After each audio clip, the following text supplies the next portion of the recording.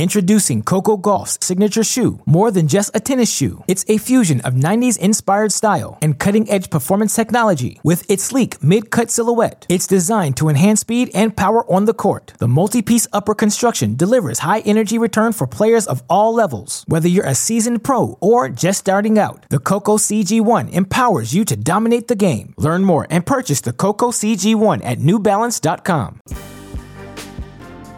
Welcome to the official Tennis.com podcast, featuring professional coach and community leader, Kamau Murray.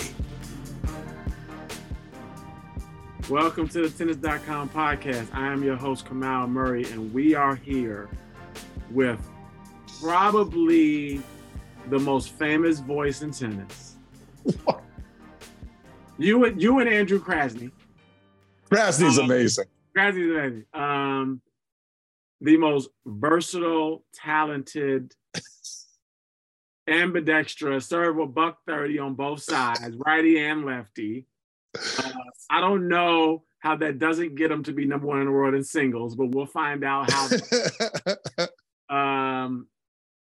Coach of Syracuse University for 7.5 years, 1993 French Open doubles champion, former world number one junior in singles and doubles in 1984. He is the definition of how to keep the game alive, stay in the game, and bring energy to the game, and bluff your way to a World Team Tennis Championship against Mr. Luke Jensen. Welcome to the show. Thanks, Coach. I thought you got to say, like, just been living on a scholarship for way too long. You are like living on a scholarship. I mean, you are everywhere and do everything and have so much knowledge. And one of the things I love about you and your brother is that you're from the Midwest. We hear all this crap. Me, even as a coach now, I hear all this crap that you got to move to Florida, you got to move to California, got to move in Texas. And I like go down the list of all the players that grew up in either New York, Midwest, Kansas City. And like, you can make it being from here. But you know, it takes some work, right? And you got to be tough. Sure. Everybody's not tough in tennis. We got some softies, right? But you're not one of them. So tell me about growing up playing tennis. And outside of Florida and California, to me, the Midwest section is the toughest section. Oh, absolutely. Yeah. So tell me about growing up playing tennis in Grand Rapids, Michigan. Yeah. So we were just blessed. Number one, our life coaches, right? Our parents are the drivers of this bus, and they have a dream to give us an opportunity. And they weren't tennis players. My dad was a football player. My mom was a frustrated basketball player before Title IX. So they were children of parents that grew up in the Great Depression. So knew, blue collar work ethic. Sports really wasn't on the radar. So when my parents had children, they wanted to give us an athletic opportunity wherever we wanted to go. So all four of us ended up playing in the Grand Slams. I was very blessed to play with my brother and my two sisters in mixed doubles in all the slams. So that was just amazing, considering coming from a very small town. Grand Rapids was really kind of a tennis opportunity. I grew up on a Christmas tree farm with my siblings, about an hour and a half, 2 hours north of that. So no indoor tennis, but tennis was booming at that time. This was like the mid to late 70s. It's Borg, McEnroe, Connors. It's tennis houses like Midtown in Chicago, was really kind of like the cornerstone of everything in the North, because you had to go through Midtown to be anybody. Right. Because you couldn't play year round, but you could at Midtown. And from Midtown, you start to see like Detroit, Lansing in Michigan, Grand Rapids in Michigan, these tennis houses being built where guys like us could now even the score, if not do better than the southern states, Florida, Texas, California, because we could go before school, after school. It was raining, snowing, it didn't matter. Where the kids in the South, if it rained, they were out of luck. They didn't have indoor places. So we were blessed to be in have a couple of parents that wanted to give us the opportunity. And to be honest, because I had two sisters, my parents saw tennis as our family glue. That was a sport that kept us all together. We could go to tournaments all around the state in the section. where we both could play. My sisters could play, we could play, and then family tournaments. My parents played, my grandparents played. So it was really the sport that kept us all together instead of one played football, another one played soccer, another one played something else. Yeah. So it was the one sport that brought us together, and the Midwest values, in my opinion, that mindset to get in the cold, to get out of the van, into a tournament, into practice, really served us well when we started branching out and had to really, fight for our money, fight for our living. So my wife's family is from Baldwin, Michigan, which is near Big Rapids. Oh, yeah. I was just in Big Rapids about 10 days ago for like 3 days. For like a family reunion or something? Family event kind of thing. The best hotel was like a 2.5 star. You know what I mean? You're eating at a coffee place called Big B's Coffee. Very quaint, but tough. But I mean, it is sort of that hard nose. Yeah. Not a lot of distractions, right? If you have a focus, it's a great place to like dig into yourself. Yeah. You know what I mean? Baldwin's a great spot. So I grew up in Ludington. Keep going on the 10, and you're right there. So Baldwin is some really, tough customers out of Baldwin. Great fishing out of there. White Cloud. Oh yeah, of course, yeah. You didn't know. See, I get around the Midwest. I got a speeding ticket because I'm working with Coco Vanderway. So during the Midland tournament, I was going between Midland and Ludington just at my parents' house. And I got a ticket like going way too fast. Baldwin police got me. It's a tough corner. You didn't just pull I'm the most famous person from. That doesn't work. Does not work. If anybody's driving through Michigan, you all are famous for giving out-of-towners speed tickets. Just FYI. Yeah, especially Illinois. If you have an Illinois plate, you are a target. Yeah, it's like, y'all are haters. Everyone from Detroit wants to be from Chicago. So you all hold it against us. That's right. So anyway, you go to USC. Yep. In 86 and 87. And at that time, what I found was very interesting, you didn't spend that long there. Mm-hmm. And like right now, if you win NCAAs, you play at UCLA, you play USC, you look at Creasy and Mackie McDonald, it's sort of, or even Steve Johnson, there's sort of a clear barometer for, all right, I'm going to make a living playing tennis, right? Because you can play 25s, 50s, 75s, all that kind of thing, right? But then it was kind of like you had to take a chance to leave school early, right? And the money wasn't as great where, even if I lose first round of every slam, right now, you make $400 grand, right? It's $100 grand to lose first round. Yeah. Back then, it wasn't that. So how did you have the balls to leave so early? Right. Well, again, aren't we all blessed to meet certain people in our lives? So I was the number one junior in the world in 84. Ed Berg had already kind of Greg Krickstein was out of that. So I kind of fell right behind those guys. Boris Becker just won Wimbledon, about to win Wimbledon in 85. So we were all kind of in that junior class. And Arthur Ashe was our Davis Cup captain for the United States. And so he, at the US Open, and he goes, he asks for a meeting. Arthur Ashe asked for a meeting. It's unbelievable. No parents, no agents, no anything. Just, I get this, a one-on-one with Captain Ashe. It's just amazing. And he was always really involved with all the American players, whether the top pros or the journeymen, or even especially the juniors. He'd come up to us at Wimbledon and come up to us at all the tournaments that he was at and just give us encouragement and say, I was watching you practice or watching you play. So he was very much in your kind of rotation. And the way he just conducted himself, the way he spoke to you just like stood at attention. You were talked into greatness, and greatness was giving you this advice really kind of from God. And so when he sat down with me, I thought he was going to ask me to join the US Davis Cup team. We had I think we were playing Japan or something like that. So he didn't need McEnroe and Connors and these guys. And he had Krickstein. So I was like, I could be that other guy. Japan's not going to be a tough tie. And I walk in and he sits me down and he asks me if I'm going to turn pro or not.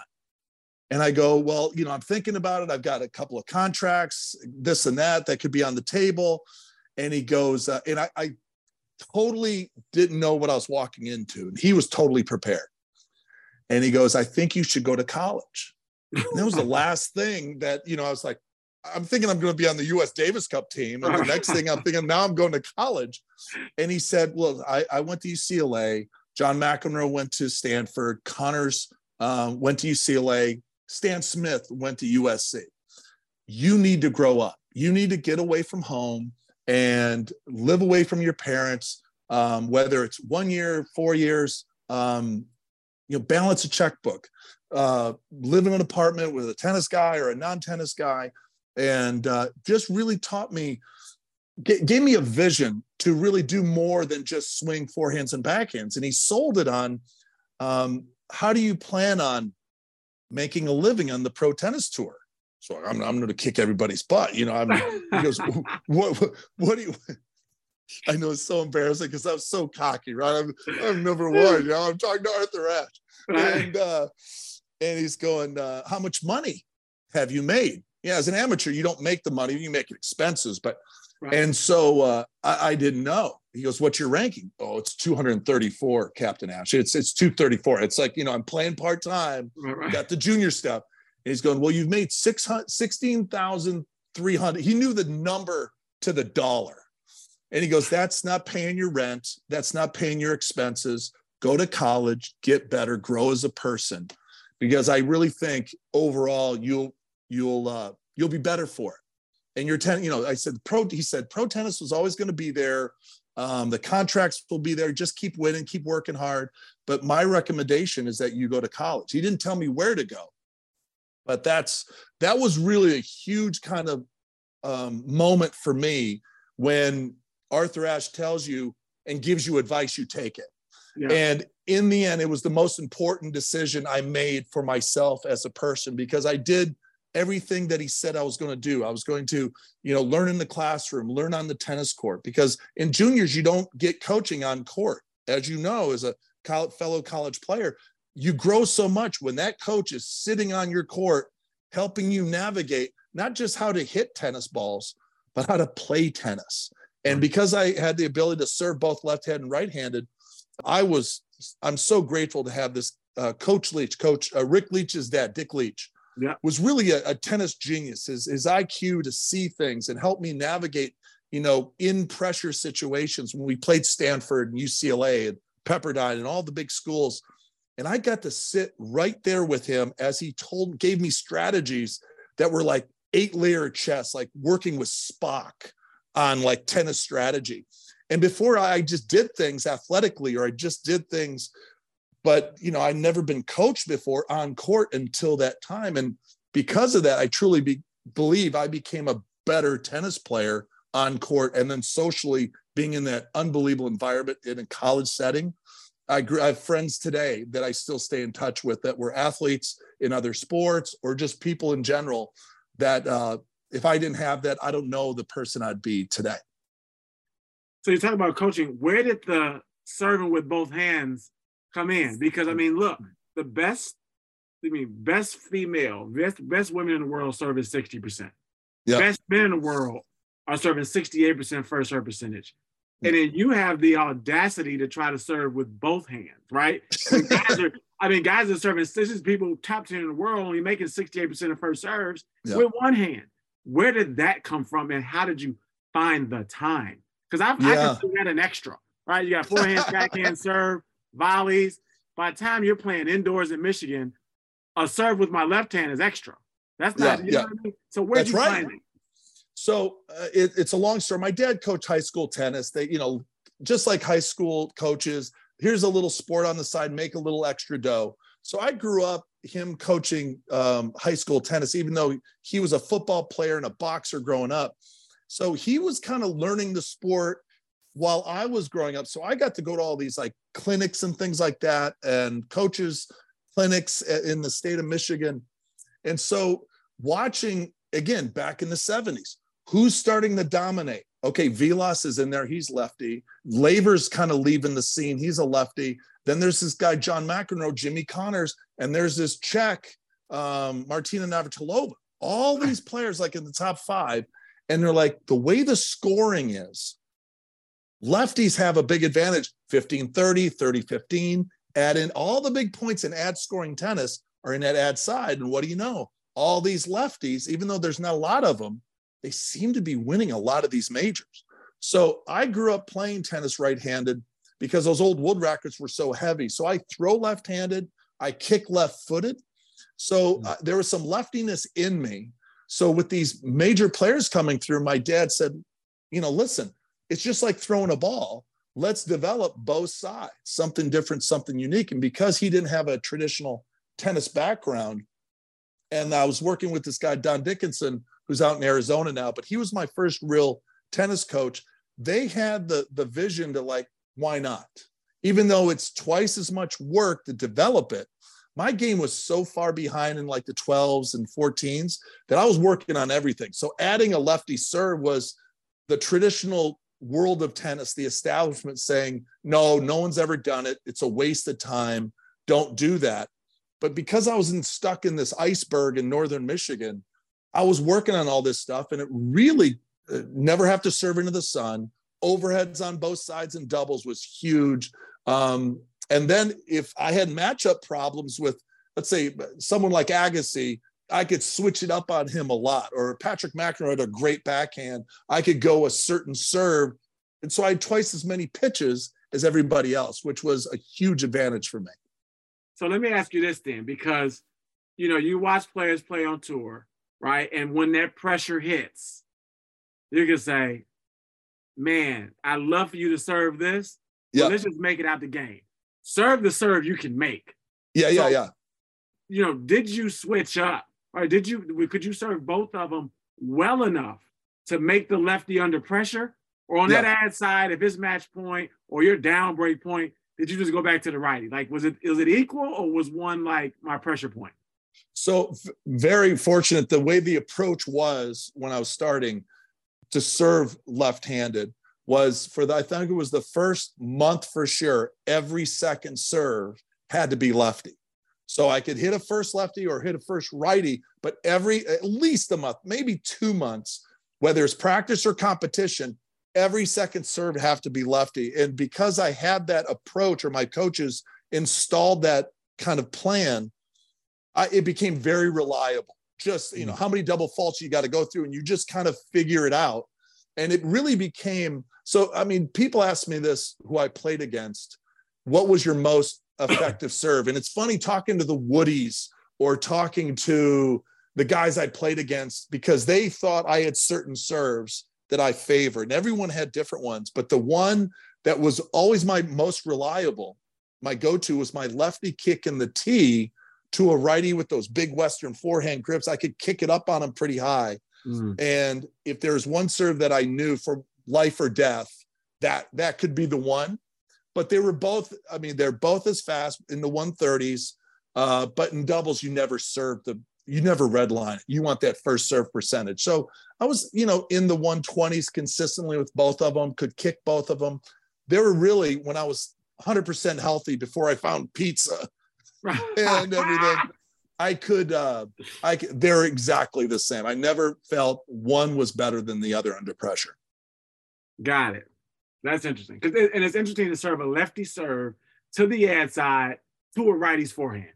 Right? It's almost like, why bother, right? It's almost, it makes sense, right? It's like, damn, that's kind of weird. Yeah.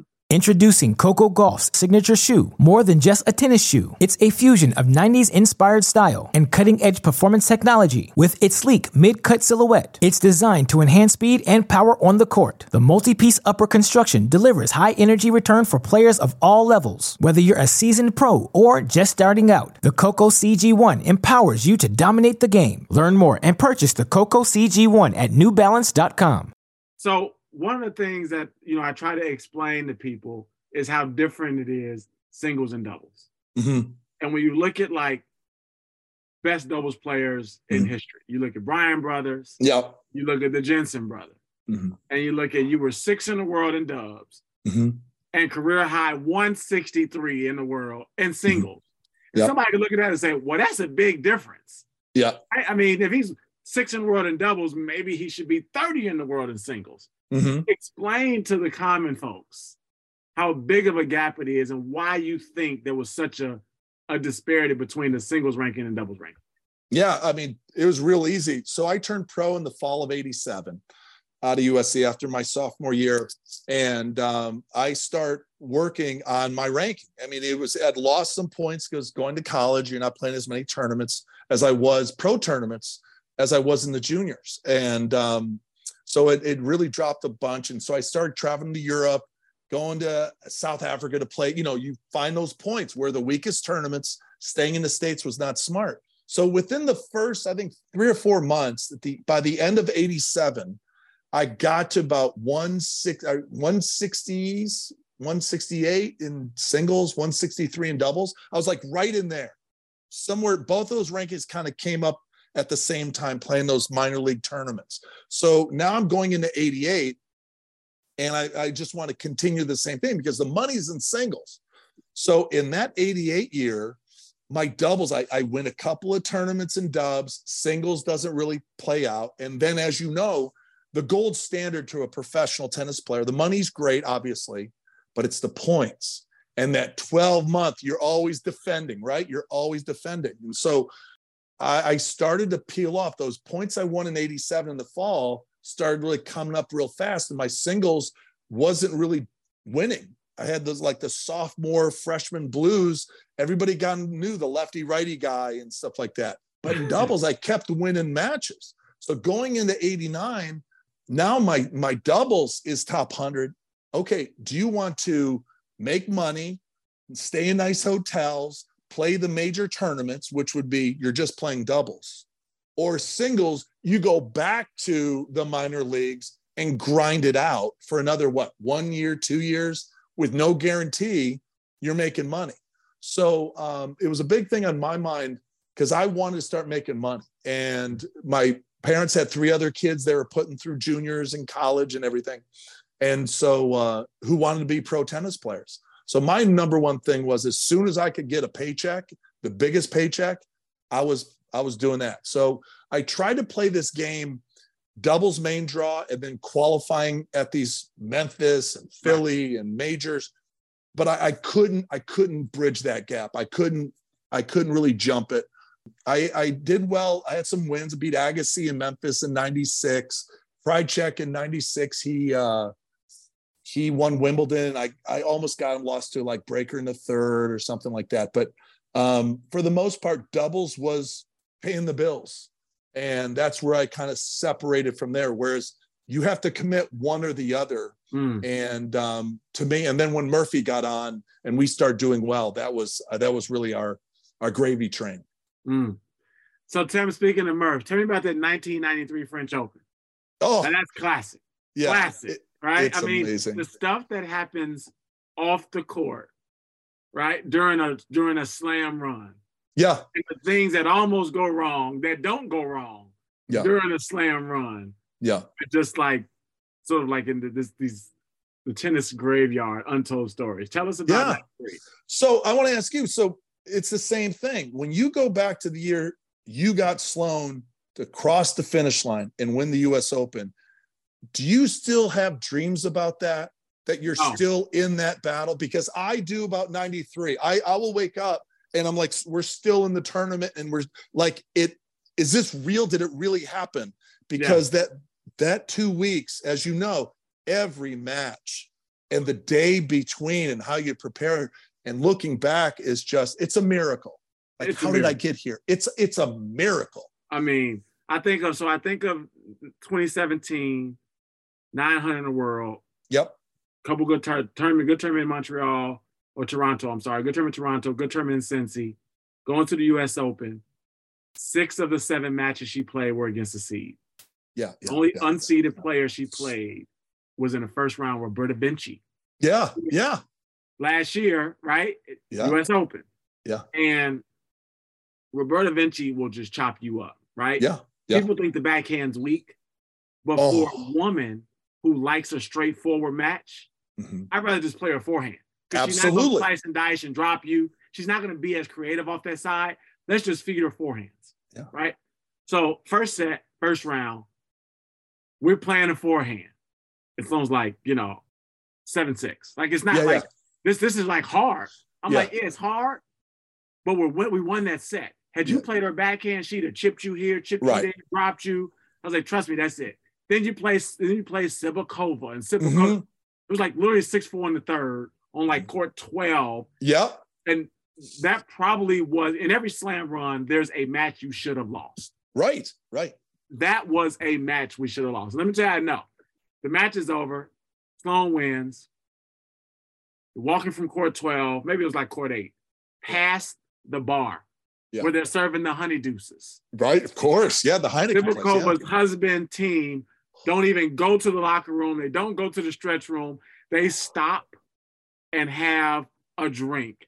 And I walked past them and they said, that was a good match. You need to have a drink with us. And I did the same thing. So I stopped and I had a drink with him. And then she was in the room on the bike. She's like, where were you? And I was like, sorry, I had to have a drink. I was like, so good. I mean, you're thinking like those matches and like trying not to get food poisoning in New York. Yep. Trying not, but I mean, I didn't sleep the whole 2 weeks. That's amazing. I didn't sleep because you're trying not to mess it up, right? You're like, yeah, right. Yeah. We're on a run. Let me watch 30 more minutes of YouTube. Let me look at these stats for one more hour. And before you know it, I mean, literally, I remember Sven, right? So Sharapova had to play a match. Sharapova played a match. We played a match at the same time. So we're in the gym on the 4th floor, warming up. And I was like, I said, hey, good luck, Sven. And then he was like, we don't need luck, you do. And then she ended up losing that match. I remember that. And she ended up losing. Sharapova ended up losing because that was Sloane's next match. Yeah. And it was like, we don't want to play Sharapova, right? You know what I mean? Yeah. So Sharapova ended up losing that match. And I was like, thank God. But I remember like being in the shower on many nights and just sitting on the floor of the shower. Because again, I didn't play, pro tennis. So I'm definitely like batting above my weight class at the time, right? You know what I mean? And I think I knew I was doing as a great statistician. She and I had great chemistry, but it was like, man, like we're like fucking in the quarter of the slam. You know what I mean? Yeah.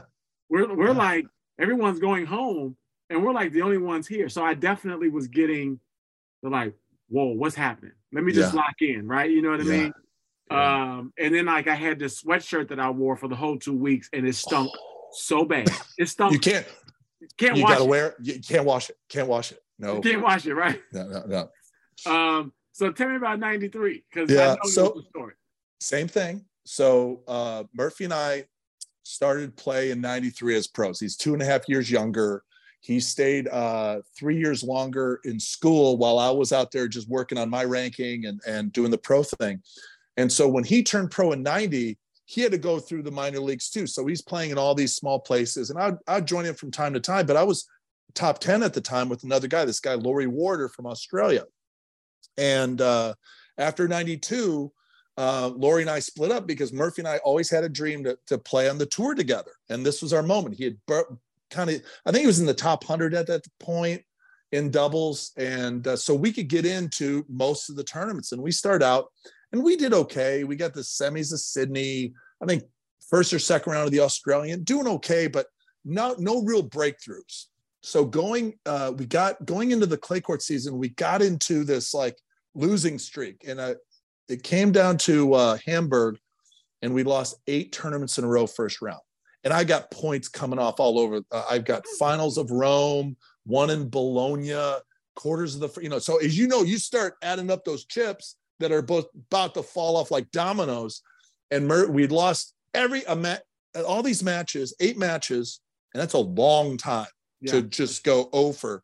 And 3 sets, up match points, and 0-0, all different ways. And we just couldn't figure it out. And after the match, we just stayed on the court. We were the last match on field court. And he's going, listen, I don't want to ruin your career. If you're about to lose all these points, it's not working out. And it was one of those moments where I was the big brother. And I said, Murphy, we're going to do this. I don't care if we're back playing the satellites and the futures. I don't care where we are in South America, and we've got to figure it out. But we're going to do it.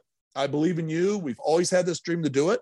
And it kind of gave him kind of the wind in the sail that he needs to really keep going, because he had never been at this level before. He'd played, college and juniors and small pro stuff, but this is the big boy stuff. And so the next week we get to the semis of Rome, finals of Bologna, which is a warm-up tournament for the French. And then we get to the French, and because we did well the week before, it's like a Sunday before they played the French, that first day on Sunday. So nobody was around, real quiet. And we're sitting there, and I said to Murphy, we could win this tournament. We can win it. Like, 6'4", big, tall lefty, big serve. We can hold serve. We got something here. And he looks at me, he goes, "What are you talking about? I've never even been to Paris." And so I said to him, you just have to just have so much fun with this, because through everything, like, we shouldn't even be here. Like, we're not seeded, and we just came off of this losing streak. We got a little something going, and he just thought I was out of my mind. So we get to the first round the next day, and we're down match points. Guy serves to me. I hit a return. I break a string. So the guy, like, wisely volleys back to me, and you make a choice, right? When you break a string, do I throw up a high defensive lob? They were both at the net, so I just couldn't run to the net. So he volleys back to me, and I just, screw it. I'm just going to go for it. And it goes in, and we win the point. And so it's like, we end up winning that match 12-10 in the third. The second round, we're down match points. We win 12-10 in the third. Third round, we're down 5-3 in the third. Murphy and I are fighting against each other on the court, and rain comes. The tennis gods give us a little break. Well, I know they pull the covers. It's going to be fast. I get on the phone with our United Airlines, because I know this match is going to be over in like 40 minutes. I can be at the airport, Charles de Gaulle, on a plane back to the States. And all of a sudden, there's this tug on my jacket, and it's our mom, 6'2", not messing, our mama bear, right? She's pissed. She's got Murphy 6'4" in one hand. She got me by the collar in the other hand, and she's banging our heads together, work together, just shut up and play, doing what mama bear does. So we get out there, we end up winning 7-5 in the third. So now we're in the quarters, and we got to play LeConte and Ivanisevic. Huge lefty serve. LeConte, this French guy, loved the crowd and everything. So we're in the second week, and this, I didn't know which player it was, but someone said, if you guys win this thing, you got to have a celebration. You got to, Borg goes to his knees, Pat Cash goes up to the into the player's box. You got to do something. And for whatever reason, I just said, remember, this is the middle Saturday or Sunday. I said, if we win this thing, I'm going to body slam Murphy to the ground like big time wrestling. And it'll be the greatest celebration of all time. And everyone's like joking about it. Yeah, give me a break. We still have 3 matches. There's no way we're supposed to win this or are going to win this thing. So we get out there, and we're playing on the old bull ring at the court 1. Yeah, court 1. Fans are right on top of you. It's no longer there, but it was a great place to play. And the fans are all French, and they're bananas. And every time LeConte would hit the ball, the fans would go, yay. And when Murphy and I would hit the ball, they'd go, boo, yay, boo. The whole 5-minute warm. It's just the warm up. So we end up losing. I think the first set, end up coming back, tiebreaker, and then winning in the third. So another match we probably should have lost. Now we get to the semis, and it was the only time we won in straight sets. We beat Peter Korda, and Stefan Edberg.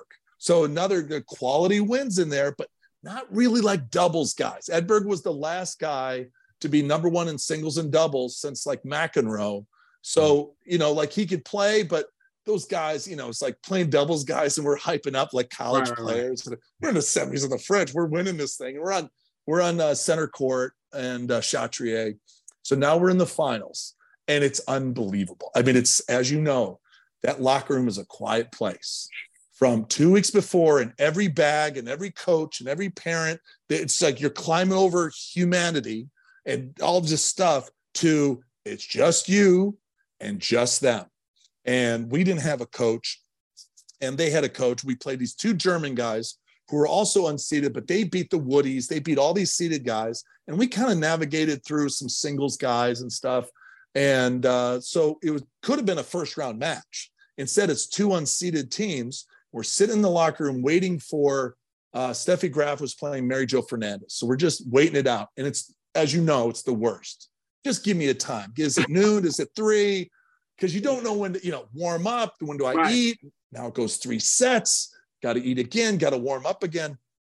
So these 2 German guys and their coach, who's German, speak perfect English. And as we're sitting there waiting for this match to end, Johnny Mac comes through. He's not calling the women's final. He's calling our final on NBC with Bud Collins. Now, I knew Johnny Mac forever because I played doubles in the juniors with Patrick. And then when I was at USC, I used to practice with John when he lived in Malibu. And then in 91 and 92, the 2 years prior, I was on the Davis Cup team as a hitting partner, hanging out with those guys. So I knew John really well. Murphy didn't know him that well. And John comes in because you know how much he loves to practice. Mm-hmm. He goes in before, he's always hitting balls. So he's coming through the locker room, about to go practice, and he stops.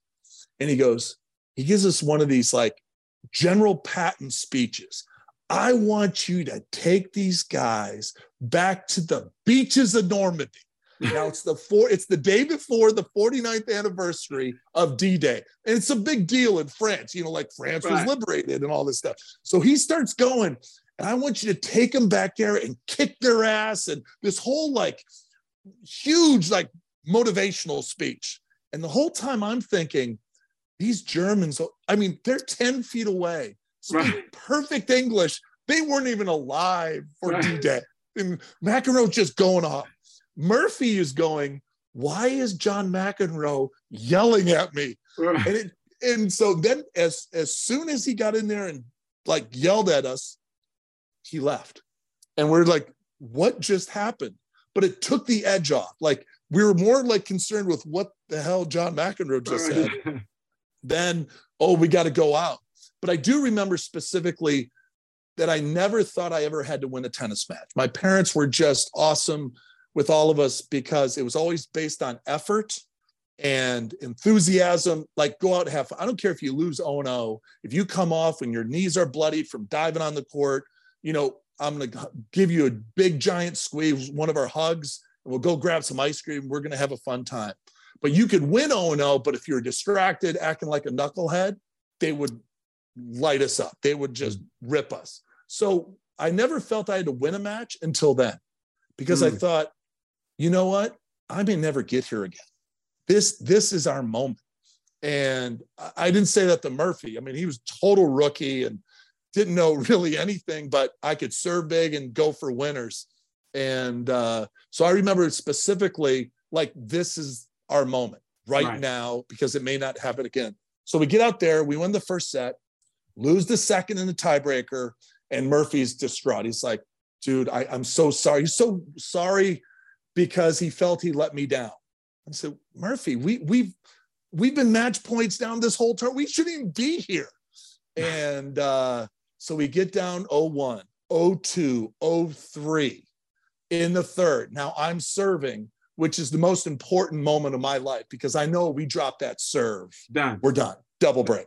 So I just remember specifically still to this day, like waking up in the middle of the night, like I'm thinking about that game. Hold that game. First serve percentage, make the volley, just real basic. They can beat us, but I can't fumble right now. Right. We go to 3-1, 3-2, we break. So now we get like some momentum going. And we get to a point where now Murphy's serving 5-4 for the match, serving for the championship. Little brother. And yeah. So big serve, 15 love. Big serve, overhead, 30 love. So as you know, in doubles, we huddle together. Server's the quarterback. Server sets up the point. Okay, I'm going to serve here. You fake, you cross. So for our entire lives playing together, we huddle up, and it's just business. Serve and what the net player's play is. And Murphy says, whatever you do, don't hurt me. And I go, what are you talking about? And I can see it on tape. It's unbelievable. Whatever you do, don't be stupid and hurt me. And I go, Murphy, we haven't won anything yet. We're 0. And double faults, gets a little tight, bricks a volley. So now I know, listen, I've got to cross. I don't care. Like, if he gets that serve in, I got to take off. Going. So he gets the serve in at deuce. I take off, and the guy, this Gollner, couldn't believe his luck. Like both Murphy and I were on one side of the court because I left so early. He flags it and shanks it. Match point. So now we have match point. Murphy tells me where he's going. He gets his first serve, and I just take off, but I can't get to it. And now I'm kind of out of position. Murphy makes the volley. I shuffle back into position, and they lob over Murphy. So I'm kind of setting up to get ready for him to smash the overhead. And all of a sudden he goes, yours. I'm like, yours. So I'm like scrambling. And so at this point, I'm not going to miss. I may lose the point. I may lose the day, but I'm not going to be guy live the rest of my life as I missed an easy overhead on match point at a major. So I put it right down the middle. They put another one up over Murphy. He says, yours. I knock it down the middle. And then Prentice tries to rip he went into a brain cramp because he rips a forehand from deep behind the baseline. He misses. We win. Unbelievable. We just win the major. I go down and in a crouching position, and I go to hug Murphy. Well, he's 6'4". He's coming down to get me. As I come up out of this squat, I clock him with a forearm, and you see it on the film. And I break his jaw. No, hand to God, I break his jaw, and now he can't feel his face. Probably a concussion, but he's like, he can't feel anything. And all of a sudden, we're just around the service line. The German guys, our opponents, are walking up to the net to shake hands. Fans are going crazy. And Murphy's yelling every bad word you can imagine. I told you not to hurt me. You say he thought he was bleeding, but he couldn't feel anything. So that you could see it on tape. The German guys looking at us go, what is wrong with these two guys? We're the ones who lost. And so Murphy's so pissed off at me. He grabs his bags and starts walking off the court. The tournament director says, Monsieur Murphy. He's like, what? You must pick up the trophy. So he slams his bags down, and back in the day, you used to have to climb these stairs to the president's box and everything. So it's red carpet. So he walks like he's the singles player. I'm with the two German guys who just lost. So he walks up there, grabs the trophy. Now, in every doubles championship in the history of tennis, there's a beautiful picture. One guy's on one side, the other player's on the other, partner's on the other side, and they hold it up, and it's a great moment. Murphy takes our trophy, holds it up in the air like he just won the singles, and I've got 3 fingers on the trophy. I'm on my tippy toes, and that's all I got. That's the only time I got to touch that trophy because he was so mad at me. I've taken this thing, and that's our French Open story. Oh man, let me tell you that place. I mean, we talk about the French Open in Paris, right? Roland Garros in Paris. I remember 2018. You get to the finals. Yeah. And we leave the stadium, and all of a sudden, the police are following us. I'm like, I mean, what did we do something? I mean, what's going on? So they follow us all the way to the hotel. No one told us that the 2 finalists get security between the finals, between the semis and the finals. Yeah. So now we got security following us all the way home. They almost get in an accident. They're cutting us off. I'm like, are they chasing us, or are they trying to protect us? They come to the hotel like, oh, we're gonna be here the whole time. So then they come into the hotel. All right, now we got it. So they come into the hotel. One guy's outside the hotel. One guy's sitting on our floor, just leaning against the wall all night. So, me and Sloan, this is during the 2018 French Open, me and Sloan never went to dinner. Not one night. So just room service. Just room service. No, she would go without me. Without me. So I think we went to dinner one night to get some Korean barbecue. Yeah. And after that, it was her and her mom and her friend. We did not go to dinner. We went to practice, went to matches, came back, she did her own thing. I would eat, and I would go to Miss Cole. Miss Cole, like almost every night, got me a little drink, everything. Yeah. And I leave out. So, I leave out about 11 o'clock. Can't sleep because, you're up still doing business in the state. Yeah. And he said, sir, where are you going? I said, I'm going to have a drink. Yeah. He's like, you can't do that. I'm like, I'm not going to be able to sleep if I don't have a drink. I said, yeah. you know what I'm dealing with in the other room? Come on, I gotta have a drink, right? Yeah. He's like, oh, sir, I need to come with you. I said, okay, well, come on. You know, so he follows me down there, stands on the corner where Miss Cohen, and it was like, what is going on? But I mean, that is just a classic venue. And that was the last women's match played on Chartrier before Yeah. So did it make you more nervous having those guys? Because that would kind of freak me out. You know what it was like, wow, this is a whole business, right? Nothing is going to happen to these two players now in the final. There's money, there's history, there's that. But danger. How crazy the country is over tennis. Yeah. Where they would like come to the hotel or follow a player or kidnap a player. I'm like, oh, boy, like, should we be concerned kind of thing? You know what I mean? Yeah. That was like, whoa, okay, let's kind of like get this right. But, you know, it was kind of cool. You know what I mean? Like to feel like in this country, at this moment, you know, this player is so important to what's about to happen here. So it was the French Open is like an event like no other. Oh yeah, no, it's unbelievable. I mean, cold rain. So what were tell me about the difference, because we talked about the high of winning a US Open. No one ever really talks about your seat being in that situation where now your player just lost and you got to pick up the pieces, because I mean, you're right there, right? Yeah. Talk about that, because I think that is so interesting. So, you know, I think a good coach always tries to take blame. Mm-hmm. And you start to think about, you know, did there something I missed? Mm-hmm. I should have said something. So, you know, we were up a set in 2-0, right? And so you're kind of sitting there, you don't try to like overreact because you don't want the player to panic. But then if you lose that match, you say, I should have got up and walked out. You know, I should have did something to change the energy. Or maybe I should have yelled something. Maybe I should have said this. Maybe I should have given a signal and just took the penalty. You know what I mean? Maybe if I said this at like 2-0-45, I mean, I would have got a warning, but we would have won the game. You know what I mean? Right. So you start to think about everything you did wrong or everything you thought to say but didn't say. Because it's like there's 10 things I could say, right, about this match and about what we should be doing.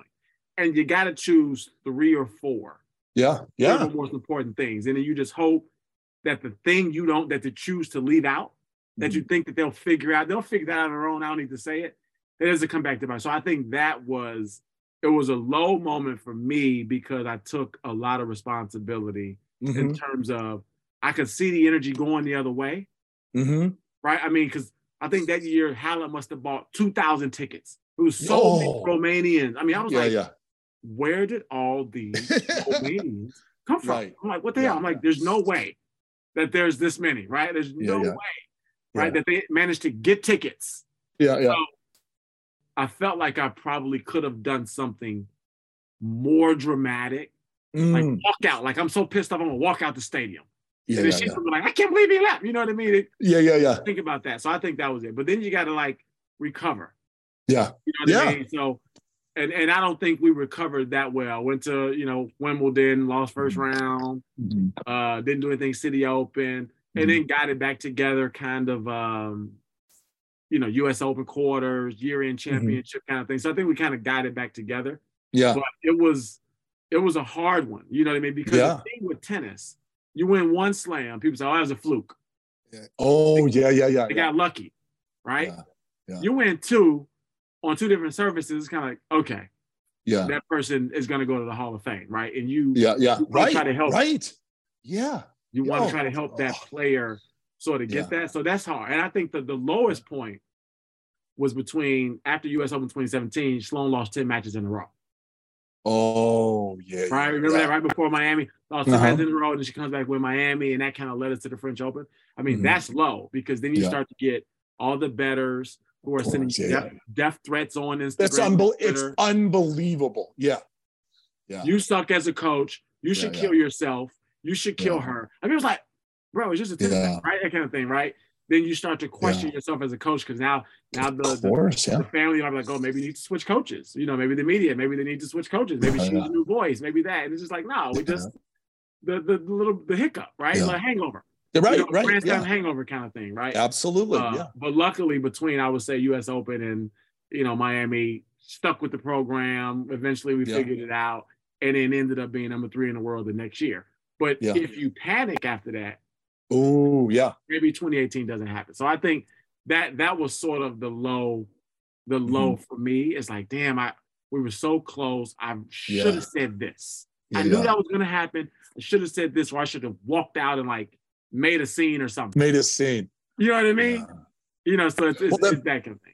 People don't understand, and they say, oh, you can coach now on the tour. It's like, you don't understand. It's one thing when you're in a player's box in a big court, but you're on the side courts.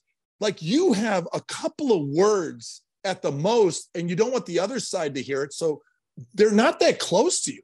Yeah. So like you said, you got to pick your phrases, and your timing has to be spot on. Yeah. So you coached at Syracuse. You coached women, right? Mm-hmm. And one of the things, like, you hear on tour, you hear the guys, coaches, the guy, people who coach guys sort of laugh at the coaches that coach girls. They're like, we coach tennis and you guys coach emotions. Yeah. How was your experience coaching Syracuse women for 7.5 years? What's great is that I got to recruit the players. So if anything went south, it was on me. I didn't do enough homework and recruit the right player. Because we're in a snow belt, I used to have recruiting trips. They'd come in February because I really wanted, whether they came from, especially Florida or California, Texas, like, okay, if you're really interested here, this is what you're living in. It's not August. This is February in Syracuse, New York. And the university turns the heat off when we practice to save money. Like, you can see your breath indoors. If you want to come here, you got to be a certain type of caliber of kid that is tough, that is different. We made them serve and volley, first and second serve. So I was blessed because I love the recruiting aspect. I would take 2 years on each kid to really kind of, is this the right kid that can fit in and prosper and do well? The academics too, we had a great athletic department that helped these kids succeed academically.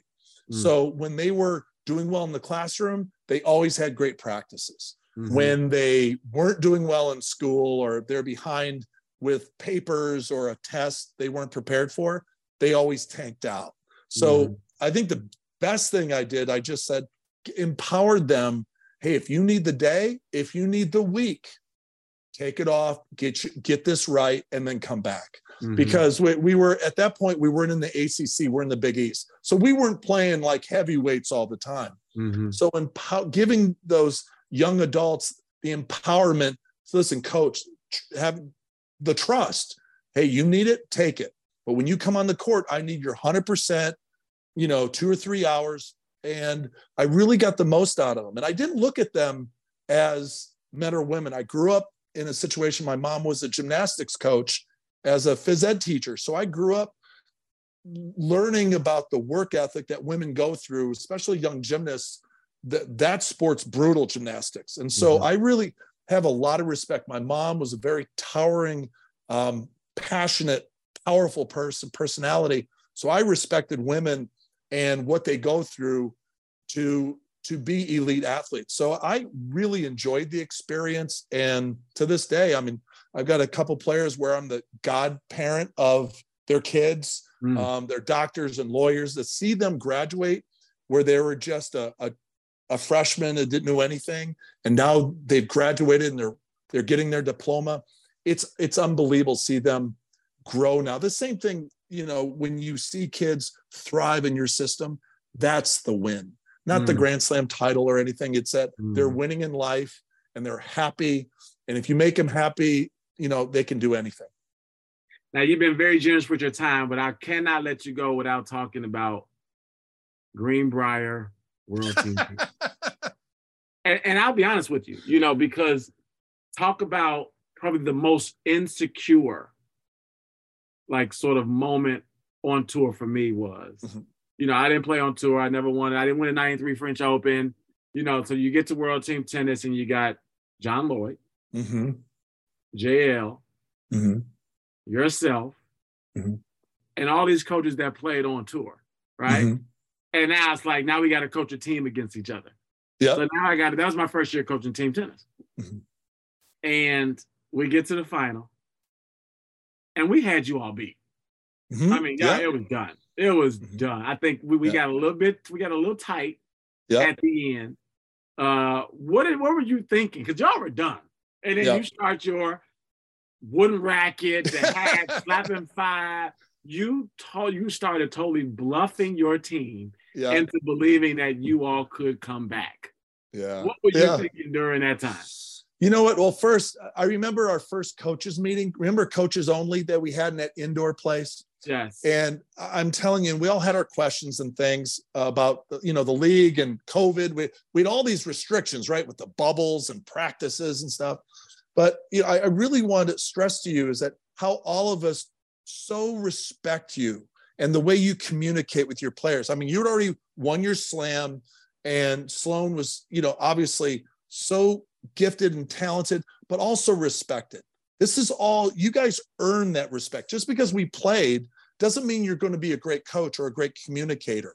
If to be a great coach, you're a great listener. You know exactly to say the right things. And the other thing is, you take responsibility. A lot of coaches like, listen, screw you, the player, you screwed it up.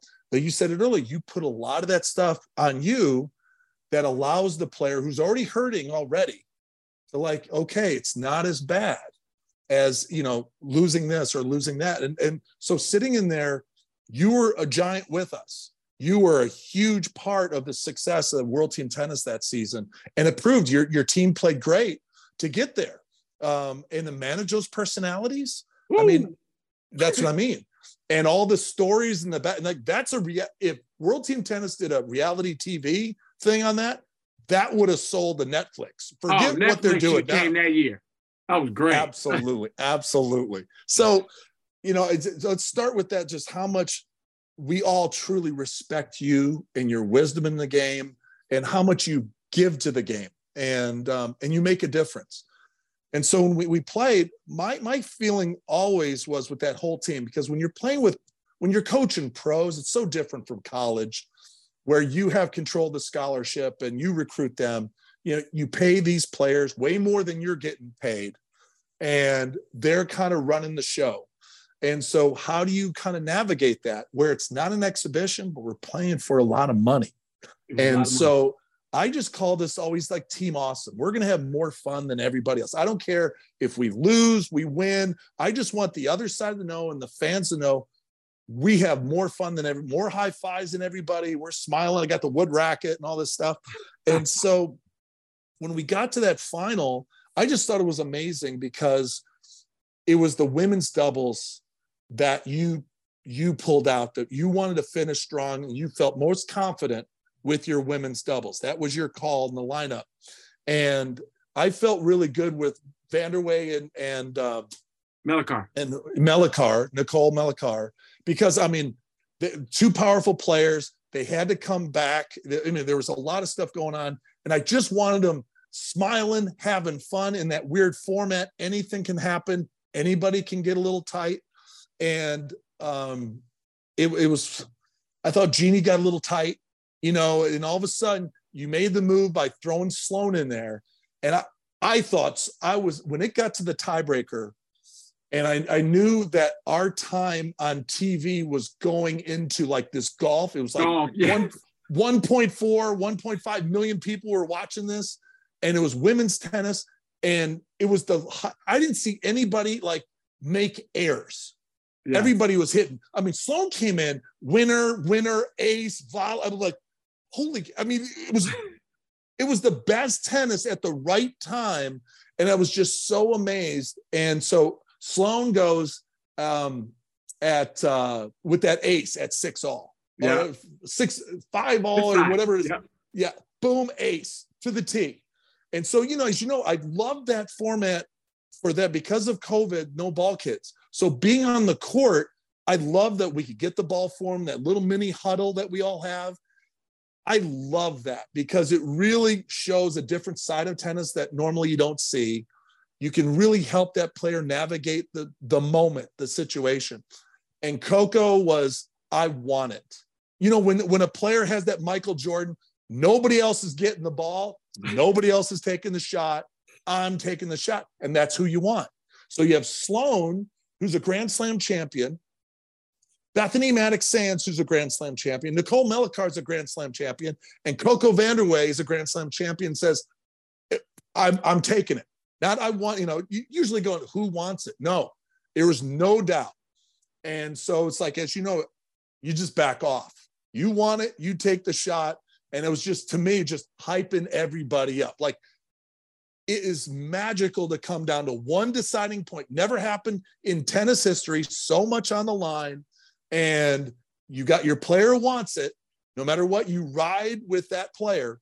And I call her Clutch because of that. That's her nickname I've given her, a Clutch Vanderway. And she told me she felt that someone was going to go right back there, right where she ate that ace, right down that tee. And she sat on it, and she knew Bethany was going to cross. As a doubles player, you're always going to nibble. You're going to nibble a little bit. And she just rifled it down the line. And it was the only time, I'll never forget this, because it was that hesitation on that call with the Hawkeye.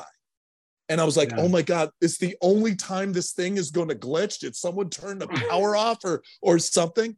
And, it was a micromillimeter or whatever. A human eye would have called it out. If it was a 100%. Human out there, you guys would have been won. 100%. And that was $100,000. That was a lot of money. I would Darn say right. That was probably if anyone listens to this podcast and you did not see that, I would go to YouTube and watch that tiebreaker. Mm-hmm. That was probably the best world team tennis moment. Yeah. I mean, and evident of the viewership. I mean, so many people that I know don't watch tennis have to be tuning in for the golf and end up watching tennis. It was so great. And I would say, as a coach, I always think back, should I left Jeannie in and maybe she would have figured it out? I was like, no. You gave her, you have to pull her. That's your job. That's what I mean. You could, if you don't put in Sloane, that is your player. You're done. And remember, I learned this through, especially in college, that you got to put in the best player. Yeah. What singles, doubles, whatever. And so when I see, if you remember the very first, you had us playing mixed first, and Jack got us in that position. He played 3 sets every single match that second week just to get us in there. And then we had this trade to get Melichar and Vanderway. Yeah. And so in the mixed, because Jack had played so much, I didn't have him in the mix. So I just thought, Neil Skupski, you're going to play, and then give Jack just 2 sets. Give me whatever you got. And it was a little overcast at the beginning of that match. So Jack comes to me and says, if you want me to play, I can play. So I substituted. If you remember that, I pulled Neil out of there, put Jack in, and I always feel you got to play your best player. And I felt you did the right thing, because Sloane was chomping at the bit. Sloane was like, get me in there. Get me in. She was going nuts. And, again, you're watching the other side. I'm watching this. I'm like, please don't put her in there. Please don't put in Sloane. To make 3 first serves. So she came in and had to serve 3 times. Yeah. And made 3 first serves. That was that's why I put you in. You're Grand Slam champion. First round Sloane is different. But when it's in the final, she always shows. She's money. She's money, and she's a badass. And it's time to shine, the biggest, brightest lights. I feared her getting on that court, and I was like, holy crap. She took over. The whole thing flipped right there. And it was magical. That was just, I mean, that last 10 minutes of tennis was just magical. And everybody's so engaged, right? Everybody. I mean, you just screamed belief in your team, because you could see him kind of when Jack got beat 5-0 by B9. You could see the team kind of go down. And then I was like, that's why he's a good coach. That's why he's on ESPN. That's why he's because you're doing the same thing. It's you know what I mean? If you don't do it, if we don't do it as coaches, they're already down. They're feeling it. If we don't take on that responsibility and rev them up, you still may lose, but you got to go down swinging and just staying. We're going to have more fun than everybody else. Just keep going. And that format is just so awesome. I wish college tennis would do it. I wish it would be co-gender and do exactly the same thing, put it in basketball arenas and things, because you could get some serious traction as far as viewership and then attendance at those campuses, because that was unbelievable. That no-ad scoring and stuff is just amazing. Yeah. Well, man, I want to thank you, man. You're a legend. I love the energy that you bring to every facet of the game, whether it's commentating, whether it's clinics at the charity events or with the kids or coaching. Is just amazing. I don't know where you find the energy, but I want to just tell you the world respects you. The tennis world respects you. And good luck with Coco, your new assignment. I can only imagine the F-bombs that are dropped on your court with her, so hats off to you for dealing with Coco. She's awesome. We have so much fun. Yeah, we have a bunch of stuff coming up. NFL, so she follows her Chargers.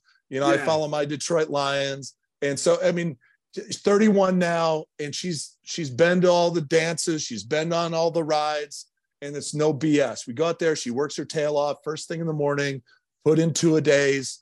And we're just cutting out the clay court season. Not going to do the clay. I know. Go for the French. Go for the paycheck, and go right to the grass, baby. Roger Federer style, baby. Roger Federer style. That's right. That's right. Well, this has been the Tennis.com podcast with the land, the myth, the legend, Lou Jensen. Thank you for joining, brother. Thank you, buddy. Thank you.